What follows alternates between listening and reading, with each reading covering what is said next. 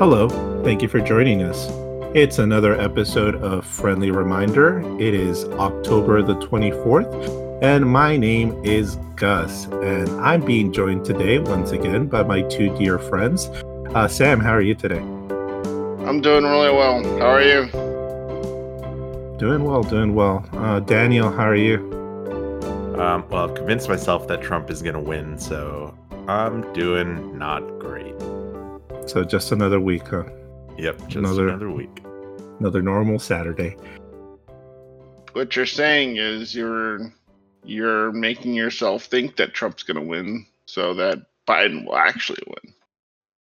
So I actually thought it started like that, but I really think that I've now gone so deep that I've convinced myself that Trump is going to win. So, okay. Happy Saturday. Sorry, I don't believe that, by the way. I think you always believed that Trump was going to win. So I don't think anything particularly changes, but we're going to... It's hard to know. Well, yeah, nobody knows. But we're going to talk about the dynamics of the election because we had a debate. We had a debate last Thursday, and we're going to share our thoughts. But before that, I actually want to point out that just yesterday, the United States broke another daily new cases of COVID, over 82,000 cases. Obviously, that comes also with more testing, but also hospitalization rates are up. Death rates are still extremely high, sometimes still going over 1,000 per day. So this is just a message to our listeners. COVID-19 is still a threat. Please stay safe and take all the precautions that you need.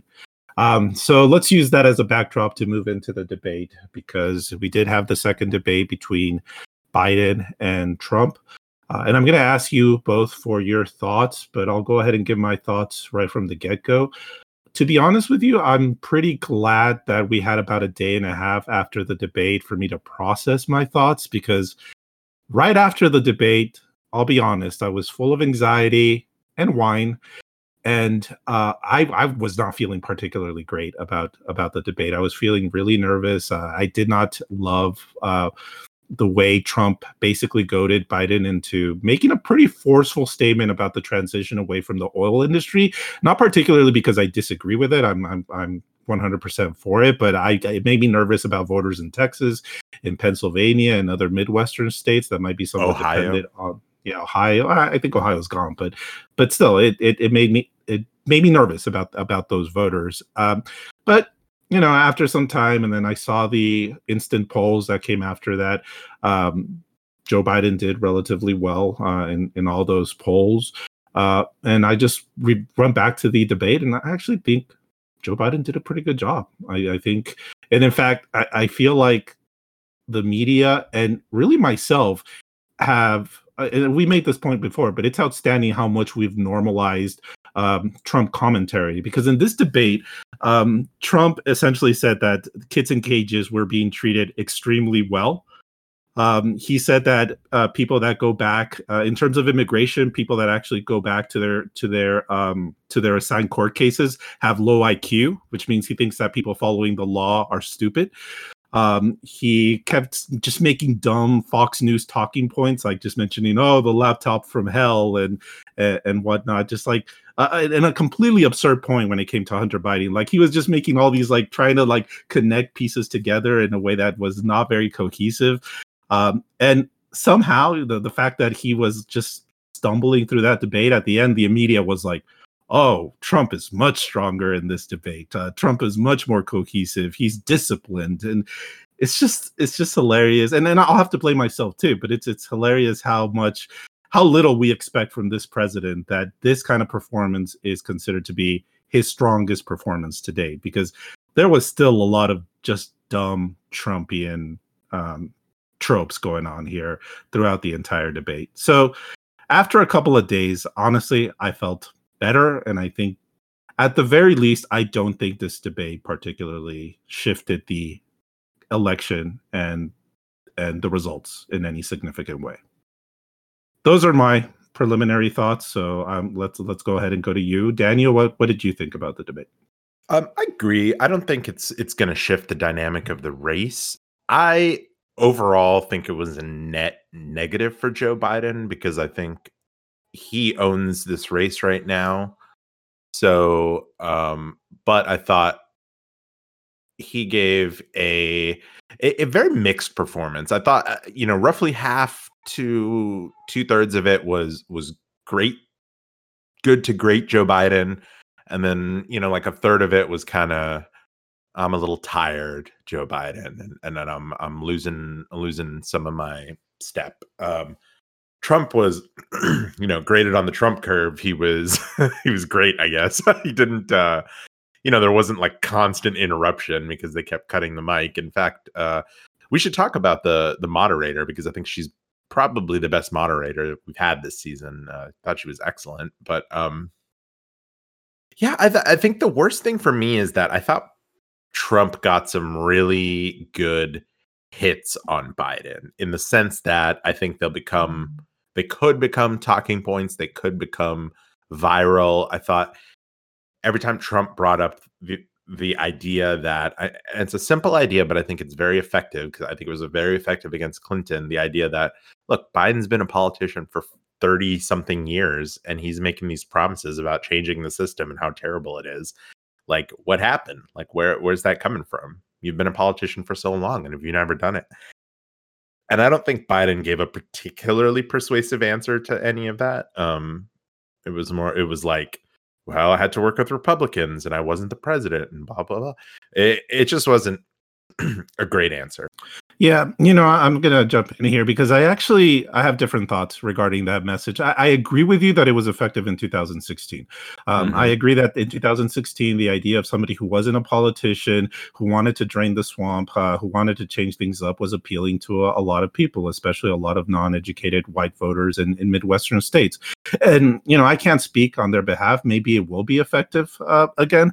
But I think one difference now between now and 2016 is that we have had Trump for 4 years, and throughout all those 4 years it's been chaos, and that chaos has been particularly highlighted in these last couple of months, right? With him getting COVID, with his mishandling of the pandemic, with the economy just crashing, and every single day we just get this lunatic just going all over the place.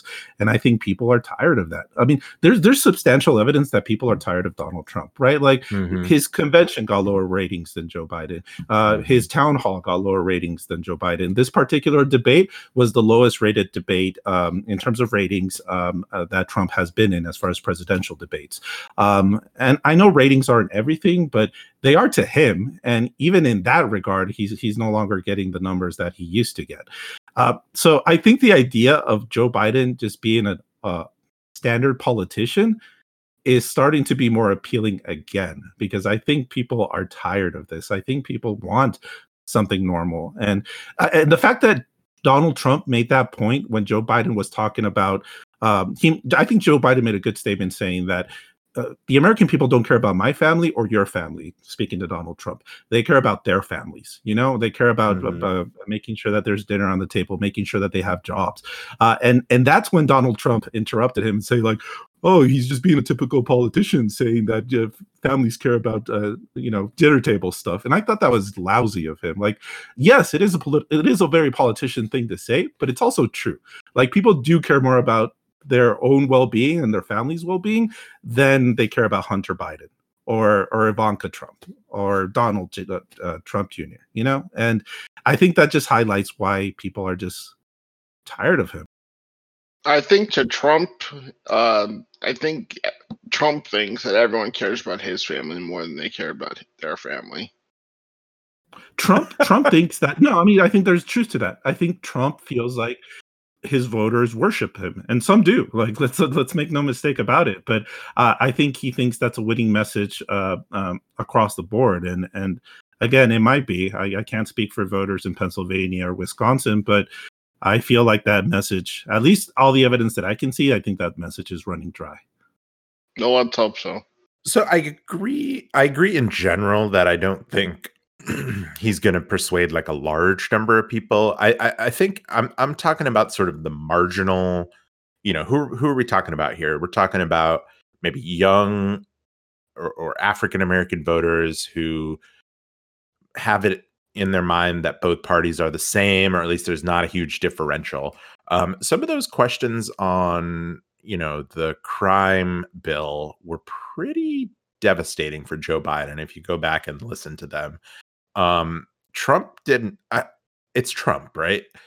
But he did an effective job pushing the case that Joe Biden's response was basically like, well, it was a different time, which isn't that he should have brought up the fact that large numbers of Black Americans supported the bill when it was passed, and the entire Congressional Black Caucus voted for the bill. He didn't bring that stuff up, and it just came off as like Trump would say, you put so many Black kids in jail, and then Joe Biden said, oh God, and he shook his head like that, just as like a way of like dismissing Trump. But I mean, I'm putting myself in the sort of place of somebody who's sort of looking for the big differences between these people. That reaction from Joe Biden wasn't good. I mean, it was very dismissive of like a very real point about the crime bill. And like I said, I don't think voters are stupid. Nobody's sitting there thinking like, well, Trump did all this criminal justice reform, he must be the actual liberal one. I think it's more like well, look, they're both bullshit. They're both pushing bullshit on this point. At least Trump is doing some of the superficial stuff. I think that's one of the messages that you could come away from that and come away and not and decide, well, I'm not going to vote or just decide I'm going to vote for Kanye West or something like that. That's my concern. And I know I'm hyper focusing. I think the problem is I re-listened to the debate in the background, and I just felt like I maybe focused in on each time that Trump got Biden on the ropes, and it was just very like it was effective rhetorically because Trump just kept repeating the same thing, and Biden kind of didn't have a response. So I don't know. It's just what I observed the second time I sort of listened to it in the background and what I picked up. I think it is hyper focused because let's look at other things, right? Like we focus a lot, and myself, like I'm not taking myself away from this, but we focus a lot on Biden's statements about the oil industry, but at the same time, Joe Biden basically made Trump say that he's against any kind of raising the minimum wage. And if you want to talk about what affects the average voter, that is far more impactful than people working in the oil industry. This is a change that people want across the board that would have that would change their lives significantly if we just raise the minimum wage to even $12 an hour, but really $15 an hour. And Trump completely said that no, that's not something he's for. And I think that should be politically devastating. Now, a lot of it is the responsibility of the media to focus on it, and so far they haven't. But that's something that stood out in my mind. And I actually think Biden actually had some really good lines against Donald Trump too. I think one of the better lines was him saying, like, look how confused he is. He thinks he's running against somebody else, which is a very effective line in terms of like, look at this idiot. He thinks I'm Bernie Sanders, like me, Joe Biden. We had this debate already and I won. And I did think that was extremely effective. Yeah, as somebody who voted for Bernie Sanders, I looked at that. I was like, yes, like, thank you. Like, yes, I was against you. I still kind of hate you, but now I don't. Like, but still, like, that's what you should say. We had this debate. I won. I'm not Bernie Sanders. Shut the fuck up. That's it. And I thought he said that essentially. Obviously, he didn't say shut the fuck up, but he should have. He should have. He said it in as decisive as I would want him to say it. Again, I agree with you, Daniel, that I don't think that. I specifically agree that I think it was like 2/3 pretty good for Joe Biden, and then towards the end you could see that I wish this was a 1 hour debate, because I think 1 hour he was like drilling him, and then towards the end he really ran out of steam. But I think I will say, and this is I'm not basing this on anything, but I kind of think that people win a debate in the first 30 minutes. I think people like that's when you set the tone. And if you start off on the wrong foot, I don't think you can really make much ground in the last 30 minutes of the debate, which is what happened to Donald Trump. And I think that made his supporters feel good. And his supporters on CNN and on Fox News just come out and say like, oh, he won that debate. But I think that wasn't reflected when you saw those polls. And I'm willing to think that in these next few weeks, you're not going to see much of a change in the post-debate polls. So you don't think the Bubalinsky maneuver was effective? No, I What's don't the think it worked out. Bubalinsky maneuver? What? You don't know? No. Sam? Oh my gosh, it was this brilliant tactical move. Now, Trump brought this guy, Tony Bobolinsky, who was a potential business partner with Hunter Biden, and kind of vaguely referenced him. I kind of wish he had referenced him more and had like zoomed in on Bobolinsky. Apparently gave like a press conference, but the whole thing fell really flat. He was trying to duplicate the thing where he brought Bill Clinton's accusers to the debate with Hillary Clinton.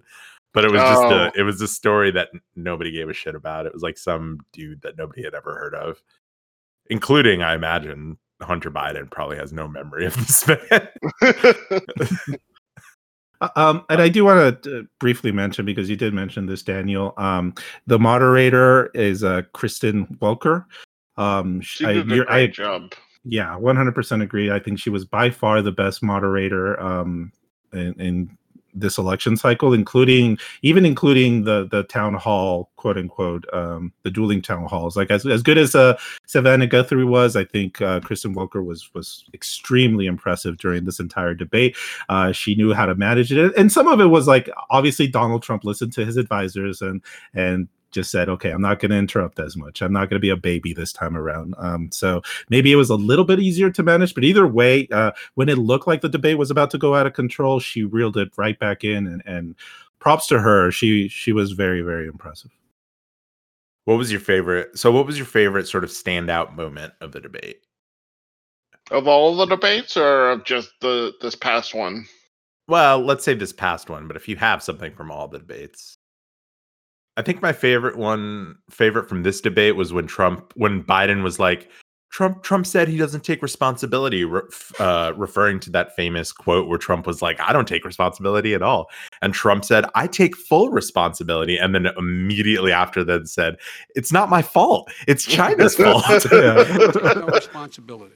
Let me talk about your two. Excuse me, I take full responsibility. It's not my fault that he came here. It's China's fault. I really like the line where Joe Biden says, I don't want to shut down the country. I want to shut down the virus.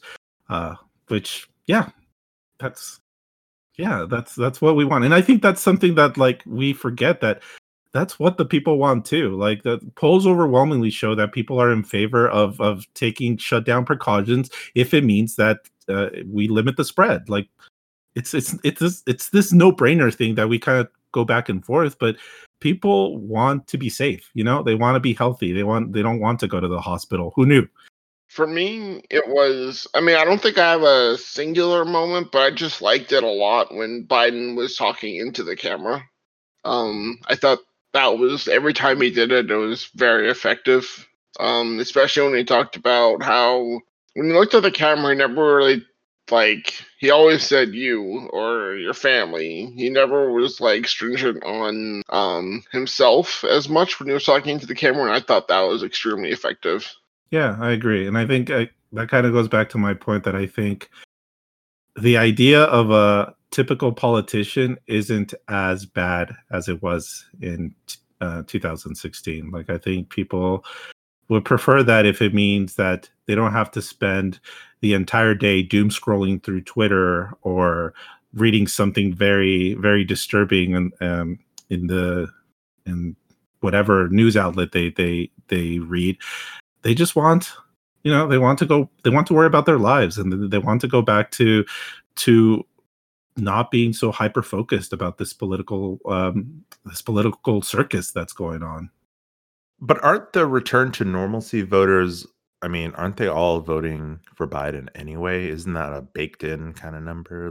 None of those are swing voters, right? I don't know. I think some of them are. I think there's, we talk about, and we talked about it a couple of episodes back, how there's a lot of people that want Joe Biden. They want Joe Biden's personality with Donald Trump's policies, type of thing. And I think that's at some point that there's that battle. They may not love Joe Biden's, or not necessarily they're extremist right wingers. They're just a little bit on the conservative side, but maybe just the fact that Joe Biden isn't this chaotic human being is something that's going to drive them to vote vote for Joe Biden in the end.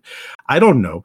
Again, I can't speak on behalf of the swing voters. I think maybe I live in a very different reality. I'm just trying to follow the polls, and I'm just hoping for the best. I thought, again, I don't think this debate was a home run for Joe Biden, but he doesn't need a home run. At best, a base hit. And I think this is what this was, and fingers crossed.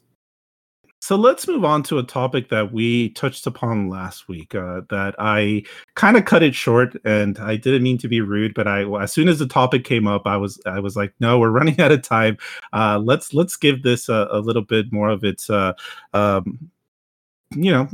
time and have a comprehensive discussion about this. And let's talk about social media. And let's talk about the social media websites and what their current role is in terms of informing the public, whether they like it or not, whether they say they're a news outlet or not. They play a significant role in how people get their news, including how they get their election news. And last week we talked about Twitter banning or making attempts to stop the circulation of the New York Post story, and whether that was an overreach or not, which is something that I still kind of go back and forth. But I think Daniel made some good points last week as to why maybe it shouldn't be considered an overreach. Maybe it's just a website practicing their due diligence and making sure that a very dubious story isn't just circulated all over the place. On the flip side, though, we also have Facebook, which has become basically a home for a lot of almost amateur conservative news outlets that have just come to great prominence because they get circulated all over Facebook, and also a bastion of crazy conspiracy theories that a lot of people end up believing because one of their friends just posted some website, some link from a very questionable source, and they don't question the source. They just end up reading the news story and believing it. I want to ask you guys, and Daniel, you put you were the one that brought up this topic. What should we do about Facebook and Twitter? Like, what are the whether it whether let's assume Joe Biden wins the presidency and Democrats win the Senate. What can we do should there be certain regulations? Should we just let these companies run the way they are under the image of free speech? What can we do? I think it's a difficult question. I think that we should not let too much sort of notions of free speech in a vacuum. I feel like we're going too far, and this is a result of the Roberts Court and the conservative judiciary. We're very much going too far in this idea that the First Amendment was meant to sort of save corporations from being regulated. I mean, the idea that a giant, powerful businesses should be regulated to control their power sounds absolutely reasonable to me. And, sort of throwing the First Amendment in there seems a little beside the point. Although I think there are obviously specific occasions where it could come up. Like we discussed last week, I think if if conservatives are pushing literally just one story and saying you have to publish this story or else that is a very explicit, like, we are going to force you to speak in a certain way, and obviously a violation of free speech. But I think in terms of like spreading misinformation and things like that, I think there can be a lighter touch to the regulations. I don't like the idea that, we're just not going to regulate these companies because of the First Amendment. It's not. They are way too powerful. They need to be controlled because they can swing elections. They can swing elections. And for this Facebook story, we talked about how they've been like try to play this line between wanting to quote unquote pretend to make the content on that website more credible, but at the same time they do not want to hurt the feelings of Republican politicians and right wingers who complain about censorship.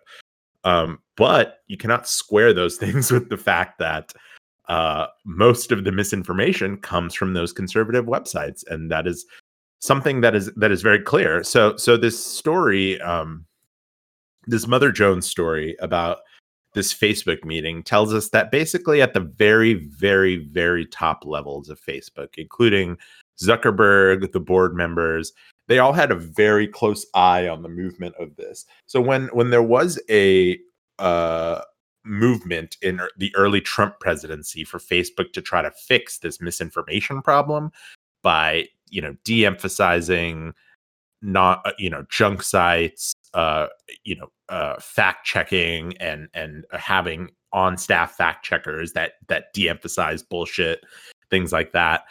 They all started to put those things into effect early in the Trump presidency because they got so bashed for letting misinformation and Russian misinformation spread through their website like wildfire. But it turned out that all these moves, and they actually tested it, hurt a bunch of conservative websites. Shocker. In particular, places like the Daily Wire and Dan Bongingo's weird posts, which are always in the top 10, they started to do really shitty. So basically, Facebook reversed course and said, well, oh well. And they put little boosters for the conservative websites and not unboosters for the liberal websites. And that's not a joke. There was actually a slide in a presentation that had the what would go up and what would go down. And what would go up were the conservative websites and what would go down were the liberal websites.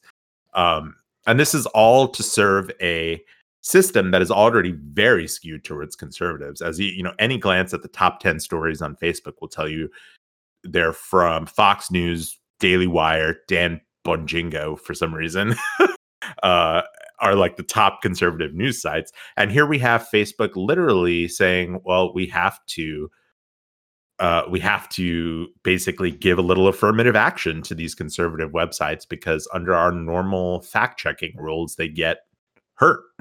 And, the conservatives have done a great job playing the refs and saying, and basically enabling this, right? They permit this by saying, well, you're censoring conservatives by not letting us spread propaganda. It's terrible. And obviously it's going to be a big issue because I think conservatives have the upper hand in this issue, at least in the sense that for some reason they've been able to push the narrative that they're being discriminated against. And this New York Post, the issue with the Hunter Biden story, it feeds into that narrative.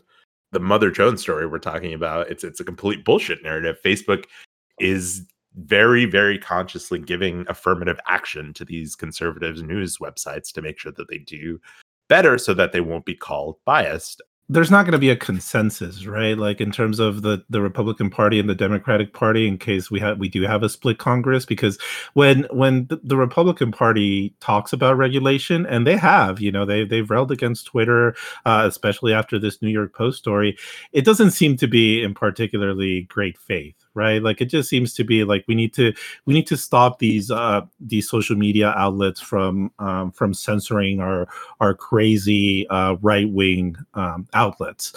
It's not out of like a sensible attempt to make sure that everything is fact checked, make sure that the news articles that get circulated are true. It's just we need to regulate them so we can allow these companies to let everything out there no matter what.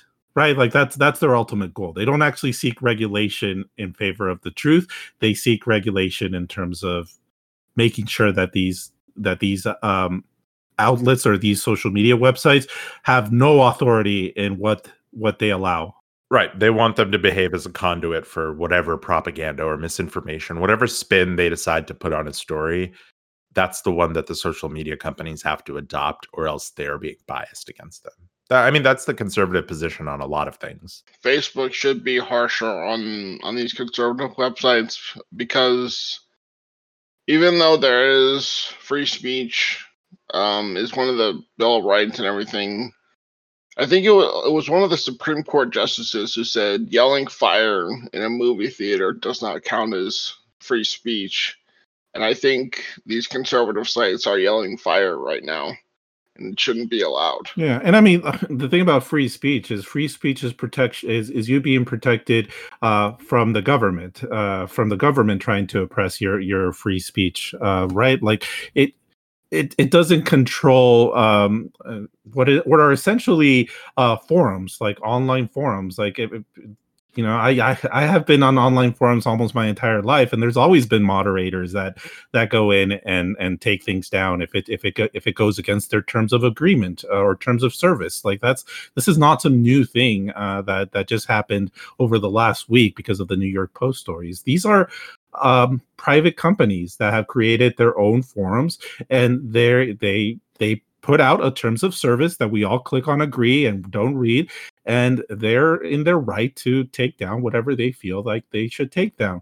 Now, some of them are going to do the responsible thing and try to fact check, which I think that's what Twitter is doing from what I can tell. And others are going to do what's beneficial to their clicks and to their views, which sounds like that's what Facebook is doing. I'm not saying all these, like there's one social media that's perfect and another one that's evil, but there does seem to be a little bit of a gap between those two. But either way, I still think there's a lot we can do or whether it comes through actual regulation or pushing these social media outlets to be a little bit more careful about what they have on their website. I left Facebook a while ago, and I didn't do it out of any kind of political stance. I was just tired of the social media website. But is there anything individuals can do to make any change? Like, there's the delete your Facebook kind of movement going around, but does that really have any significant impact? Would you guys ever consider deleting your Facebook, for example? I consider deleting my Facebook all the time. Every single time I read one of these stories, I'm like, man, Facebook is god awful. They don't care about. I don't think they care about actual fact checking or anything like that. It's just sort of a way to get their critics to shut up, and that's why they're boosting conservative websites, because it's a way to get the conservative critics to shut up. I think there is validity. You say what can an individual do? I think there's validity to the idea that this problem is just intractable, in the sense that you're just never going to be able to regulate these companies in an effective way. So the real solution is to sort of destroy them, in the sense of mass exodus, things like that. Make it defunct. Make Facebook the MySpace of 2020, not the thing that's swinging elections, but the thing that everybody ignores. I don't think any individual could do something like that, but I do support people who get off of Facebook and delete their Facebook. I think you guys are forgetting something. The Friendly Reminder podcast is on Facebook. Oh yeah, Facebook is So we great. I shouldn't- mean, there are business partners. Yeah. We love them. They're doing their best. They're doing their best in a hard world, man. All the money and views that our Facebook page brings in, It is sort of a sick situation Yeah. because I actually considered advertising our podcast or promoting our podcast on Facebook, which would mean literally handing Facebook money, which is pretty fucked up. Yeah, but you guys bring that up, but that's another good point in terms of like what an individual can do. And yes, there's none of us probably need Facebook in terms of like keeping in touch with our friends. Like I know a lot of people bring that up. Like if I delete my Facebook, I'm not going to be able to talk to my friends. It's like, no, you can't. You were able to do that before Facebook, and you could do it after. There's other means. Give them a call. But a lot of businesses also have a Facebook page, and they're actually somewhat relying on that. That's how they do a lot of like quick advertisement, cheap advertisement, and how they can circulate their product. And it's important to them. And there's no taking that away. Like if there's a lot of businesses that don't want Facebook to go defunct because they rely on getting their products out there and in the faces of, no pun intended, in the faces of people, and that's one of their most effective means to do so. I don't know. This feels like an impossible situation. We got to get hired at Facebook and take it down from the inside.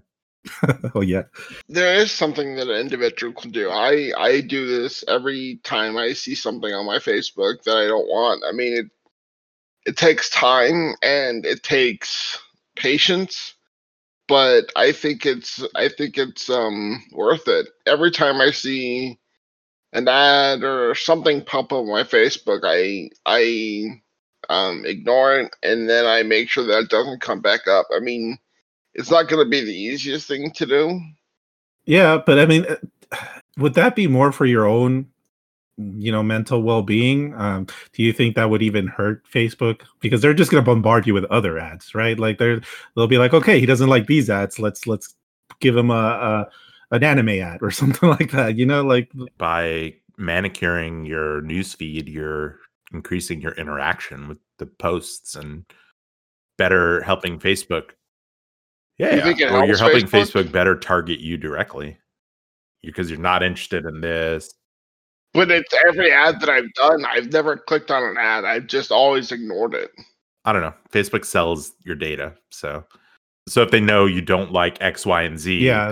that helps them market. No. yeah, well, they've already I made never revenue thought of by it. the fact that ad is already there. So I don't know, guys. It's Well, maybe I should delete Facebook now. I tell people to delete their Facebook or deactivate it for a month and see how you feel, because you're probably going to get some nice little mental health boost from it, not having to worry about all the people and their lives. Focus on your Yeah, lives. and every time you tell me that, I'm like, hell yeah, and then I'm like, fuck no, I need Facebook. I don't know what I need it for, but I just feel like I need it. Yeah, you know what that's called? It's an addiction. That's it. I'm pretty sure I'm not addicted because I know I can quit anytime I want, and that's not something addicted people say. So I can delete my Facebook anytime I want. Okay, well, folks, this is a discussion. There's no easy solution. Still, I urge all of our viewers to think about what social media means in your life and think about whether it helps you or doesn't help you. I still need to think about it. Even though I don't have a Facebook, I'm still on Twitter all the time. And I joke with Daniel, and one of my jokes is I think we would be far better pundits if we just left Twitter for like 3 weeks.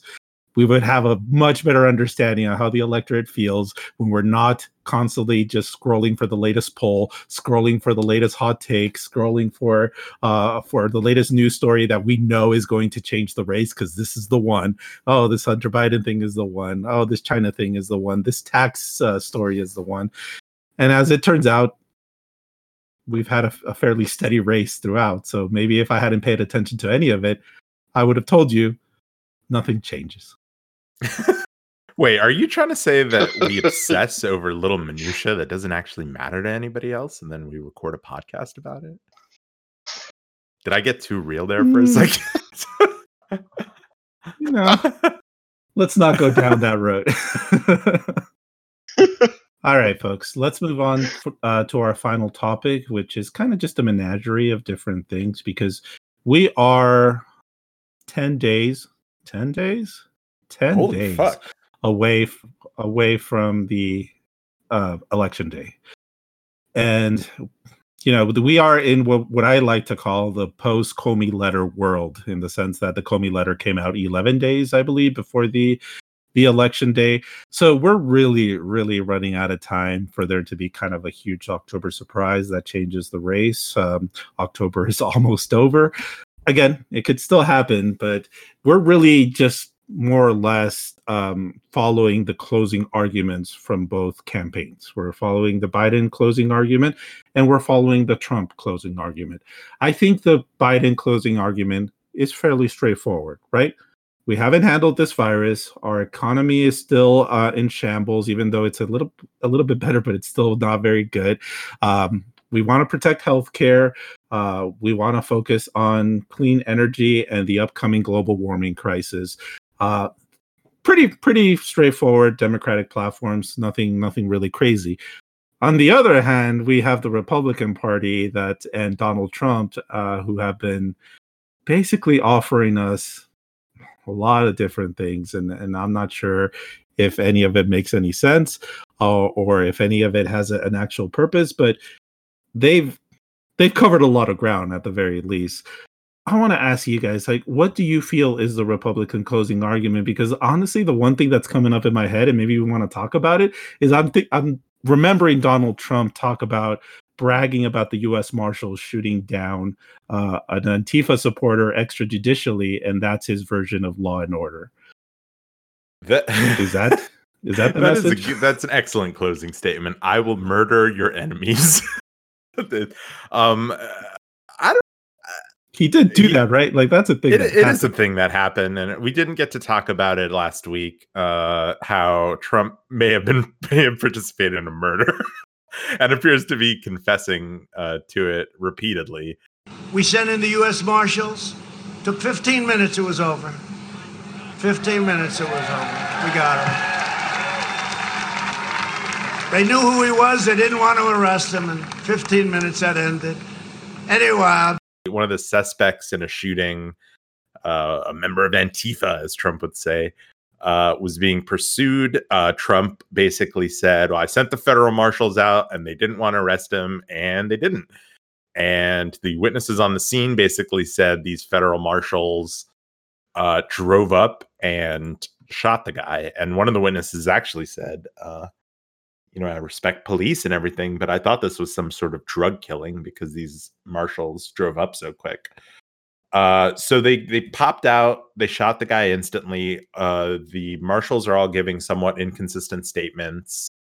Some of them are saying, oh, he pulled a gun. The gun was found in his pocket. So it does not seem like he pulled a gun. None of the witnesses say he pulled a gun. It really does seem like these guys drove up and murked this guy. And Trump is bragging about how they didn't want to arrest him. They drove in, it's retribution, and they killed him. 2.5 days went by, and I put out, when are you going to go get him? And the U.S. Marshals went in to get him. And in a short period of time, they ended in a gunfight. This guy was a violent criminal. A lot of them out there. And the U.S. Marshals killed him. And I will tell you something, that's the way it has to be. There has to be retribution when you have crime like this. And as you know, in Portland the other day, we had to send in the U.S. Marshals. A man who's a bad guy. 2.5 days, nothing happened. I said, what's going on? We sent in the U.S. Marshals. It was taken care of in 15 minutes, okay? 15 minutes.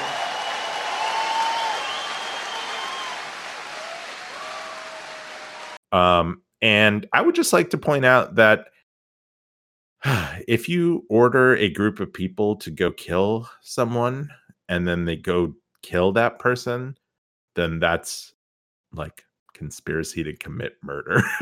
That's like an actual crime. So it is kind of weird that we kind of glossed over literal murder that Trump seems to have participated in.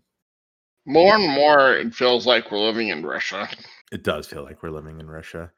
Well, I was going to say, speaking of which, Rudy Giuliani was caught jerking off on tape. What? Rudy Giuliani was caught in the latest Borat movie trying to... Can we talk about how compromised Rudy Giuliani must be? In the new Borat movie, he's being interviewed by this woman with an Eastern European accent pretending to be a conservative news reporter. And then he immediately goes to the next room and starts trying to fool around with her. This dude there must be a sex video. Every government in the world has a sex video of Rudy Giuliani. Like if he's having sex with random women, with random attractive quote unquote reporters with Eastern European accents that easily, then yeah, every government in the world has a sex tape of Rudy Giuliani. And now Borat has a sex tape of Rudy Giuliani. My point being is that these people are just so incredibly compromised that they don't even care anymore. I mean, I'm sure Giuliani thought he probably thought maybe honeypotting, but hey, it's sex. I mean, yeah, I think he's highly compromised, and I think probably the president is highly compromised as well. Because Sam, you mentioned how it feels like we're living in Russia. I don't know if you guys have followed this, but the president of the United States keeps saying that we should jail Joe Biden.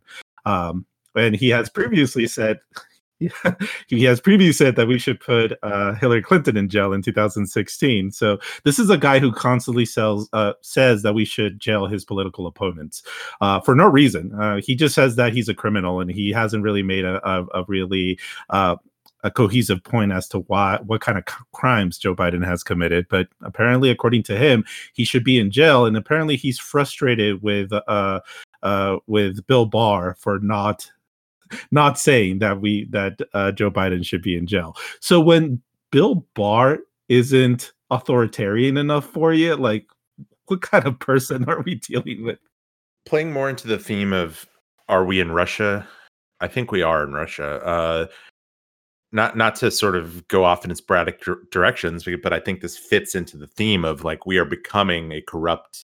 Not, I mean, it almost seems kind of offensive because this is American corruption. It seems a little offensive to be like, oh, it's like Eastern Europe, but that is the way that we kind of frame things. We see these other countries as incredibly corrupt and us as not corrupt, but now it's like clear that we have all this very obvious corruption going on. The Supreme Court this week outlawed curbside voting in Alabama. Like a week before the election, they outlawed curbside voting in Alabama, and they said, and they didn't issue an opinion. There was no opinion. It was a 5-3 decision, the 5 conservatives and the 3 liberals, and the liberals wrote a dissent that was basically like, are you joking? Like there's testimony of a Howard Porter Jr., a 70-year-old black man with asthma and Parkinson's disease, saying, quote, so many of my ancestors died to vote, and while I don't mind dying to vote, I think we're past that time. It boggles my mind that the court did this. They didn't give any sort of explanation. They just ended curbside voting in Alabama 7 days before an election. The general rule is you're not supposed to change rules right before an election because it screws things up. The Supreme Court will almost always ignore that rule when it means restricting people's rights to vote, which they've done in this case. During a pandemic, by the way, while none of the Supreme Court justices are meeting in person right now, they're all meeting remotely, and they've outlawed curbside voting in Alabama. There was another insane stay. Yeah, in Pennsylvania, it was an extension to allow allowed 3 days to count the mailing, or 3 days after the election to count the mailing ballots. So that was upheld. The extension stays, but it was a 4-4 exactly. decision. It was upheld by default because Roberts decided to, and it was in Pennsylvania, and I think Roberts did not want to be seen as handing Trump the vote in Pennsylvania, so he joined, and it was an appalling decision anyway because it was based on the 4 conservative Supreme Court justices wanted to strike down a rule that was made by the state Supreme Court interpreting the state constitution about state election law. Like it's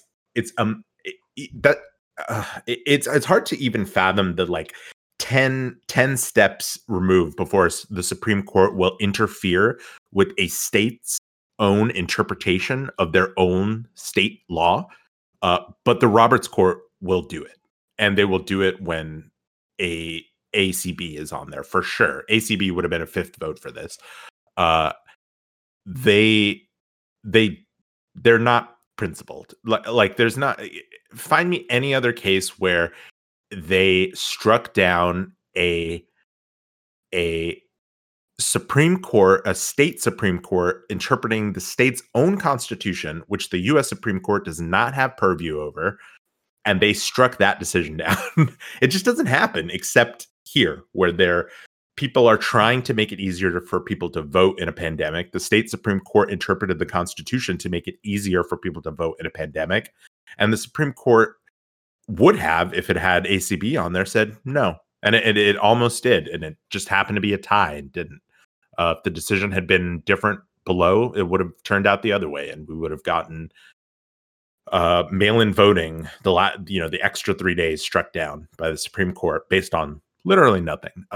So sorry to sidetrack us, but in terms of just sliding into authoritarianism, I feel like the judiciary is going to be a big part of that, especially if we don't win this election. And I don't think it's a sidetrack at all, because what I'm about to say, let's recap that, because we did just talk about the Supreme Court decision and how they're about to have a 5th Supreme Court justice that would have gone against this particular 4-4 decision. So we have that. We've already talked about Donald Trump wanting to jail his political opponents. We've already talked about Donald Trump praising the fact that somebody was murdered extrajudicially. Let's not forget about the fact that he's currently saying that Anthony Fauci is pretty much an idiot, and that he mocks the fact that Joe Biden listens to the scientists, and that's what he's going to do if he's elected president, and somehow that's a negative. He constantly talks about the Hunter Biden laptop or the laptop from hell in a very incomprehensible way, just trying to come up with a Hillary Clinton email scandal out of nothing. Right, but the Butelinski maneuver that was good. We can agree on that, right? That was genius. And let's not even forget about the crazy conspiracy theories, including even just retweeting some stupid shit about a Navy SEAL or Obama killing all the Navy SEAls that killed Osama bin Laden. Where did that come from? Like, that came out of nowhere. Yeah, they actually killed an Osama body double. Was the story? Yeah.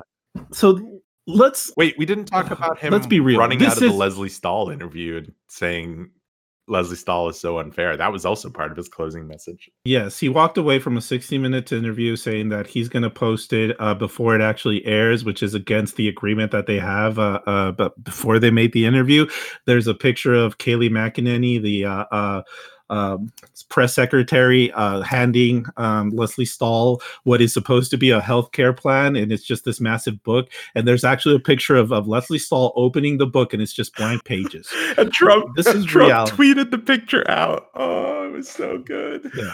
So this is reality. This is the closing argument, right? The closing argument is they're certainly not going to talk. I mean, Donald Trump will say we're rounding a corner on the pandemic, which is just another crazy thing, considering just yesterday we had the highest daily cases during this entire pandemic. Oh, he did say we had to learn to live with the virus during the debate, which I thought was a shocking thing to say.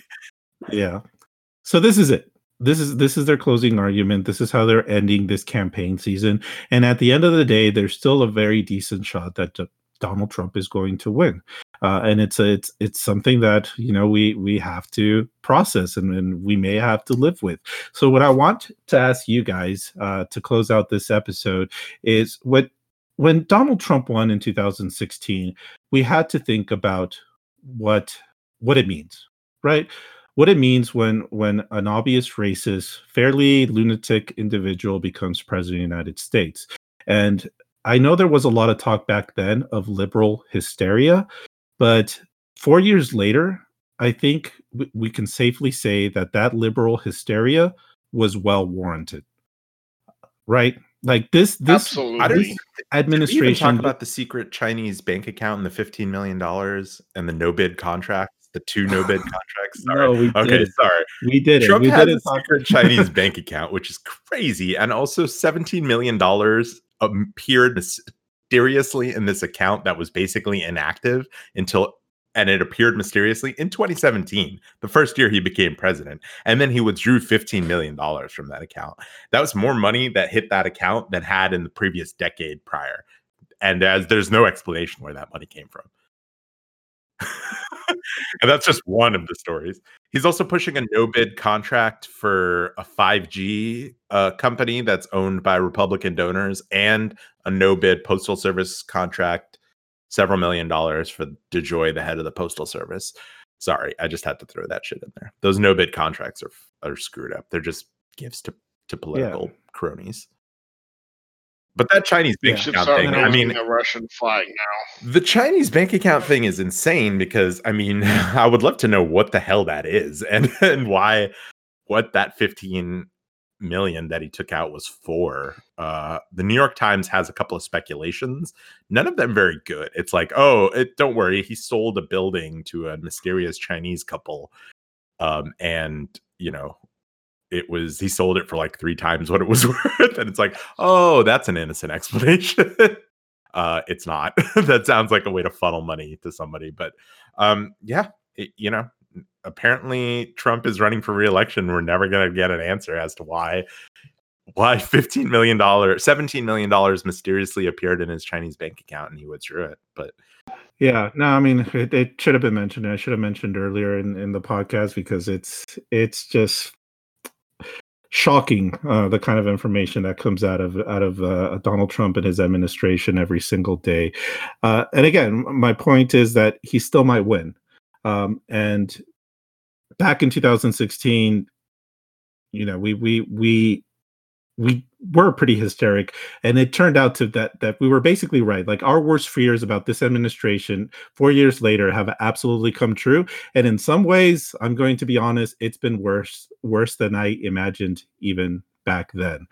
And yet, even with this kind of closing argument that now offers absolutely no economic proposal, no healthcare proposal, hardly mentions immigration anymore, doesn't talk about jobs anymore, or what kind of jobs he's going to bring in, he still might win. Even with all this nonsense going on, or this, I don't want to even call it nonsense, because that diminishes the importance of how shocking all of this is.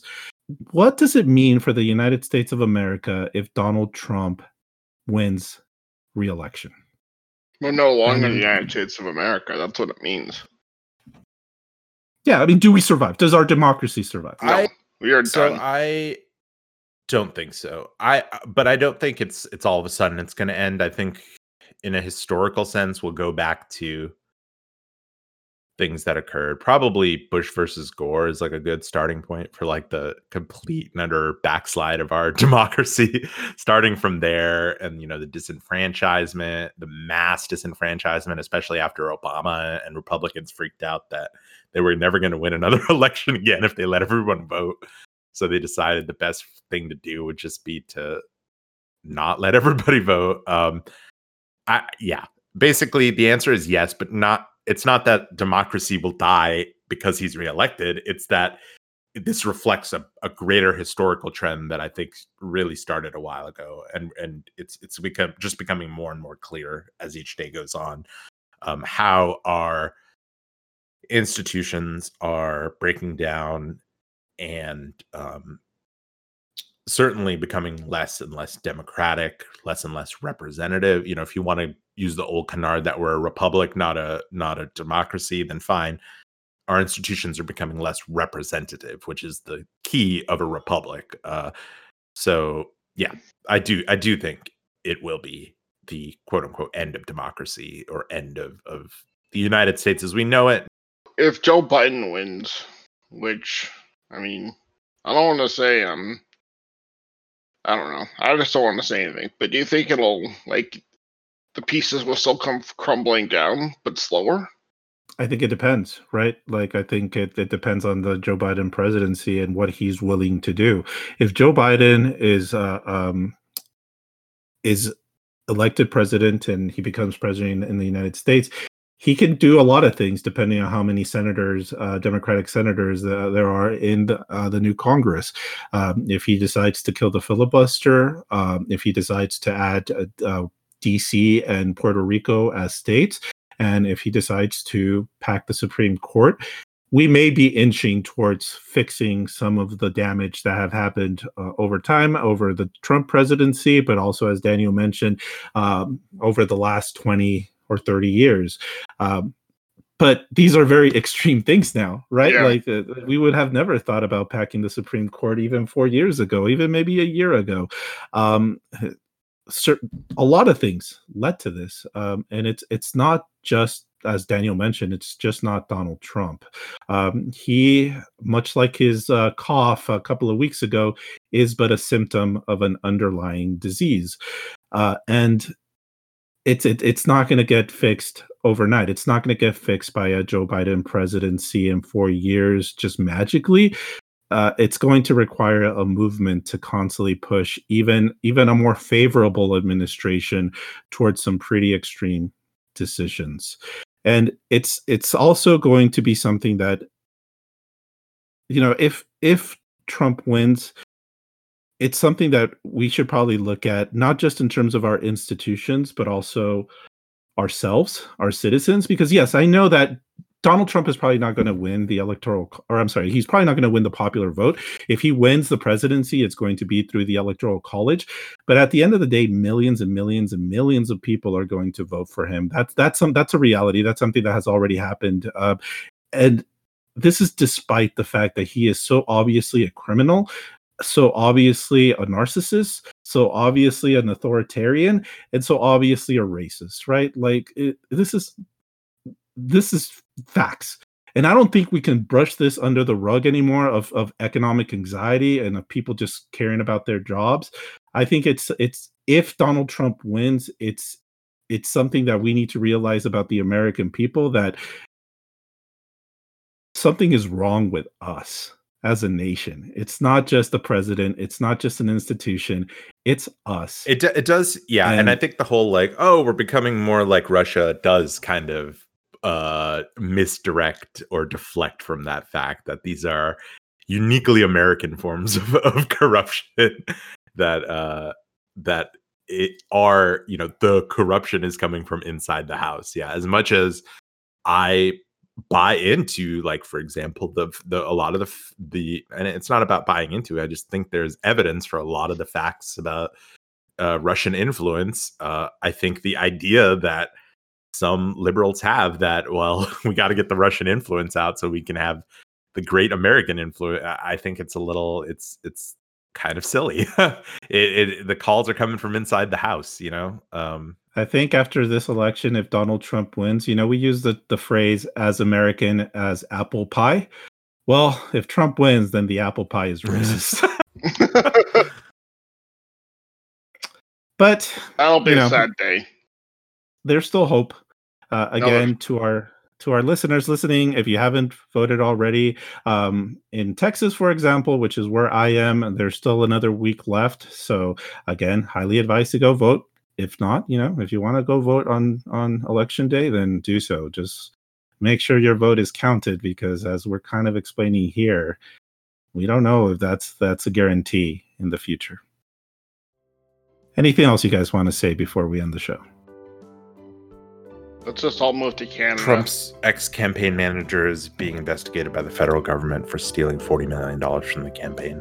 We're never going to cover every story with this fucker in office, right? No, I'm just saying that out of desperation. Like, I'm mad at myself. It's impossible to cover all of this. But anyways, folks, that is our show. So, Sam, thank you so much for joining me today. Thank you. And Daniel, thank you so much for joining me today. Thank you, Gus. And to our listeners, thank you so much for joining me today. We have one more episode before Election Day. We look forward to seeing you next week for another episode of Friendly Reminder.